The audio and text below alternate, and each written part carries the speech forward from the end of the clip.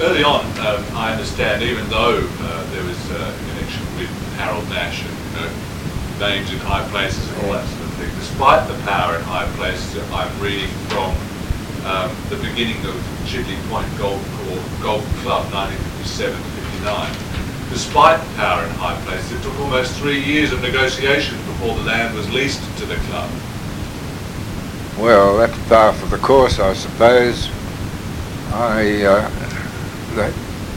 The actual status of the land had to be altered to include golf club to enable us, and it's a legal process that you've got to go through, which always takes time. Sections of Bateman, Beagle, Bird and Hagan Streets had to be closed, and the Education Department had to agree on an alternative school site.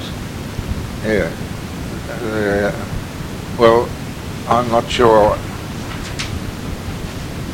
The school site that's always been prominent in my mind is down at the foot of the 6th fairway on the most eastern boundary of the course.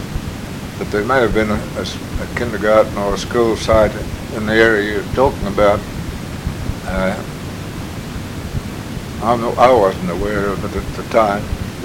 Had there been one, it must have been just a school site, which they proposed to make a school on. But well, it must have been part of the course that was used as a golf club.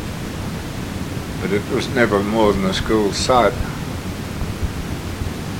But that's the problem you always face when you're considering virgin land, is who it's vested in. It can be invested in the council, it can be invested in the harbour and trust, it can be invested in the education department, and Chidley was invested in all of them.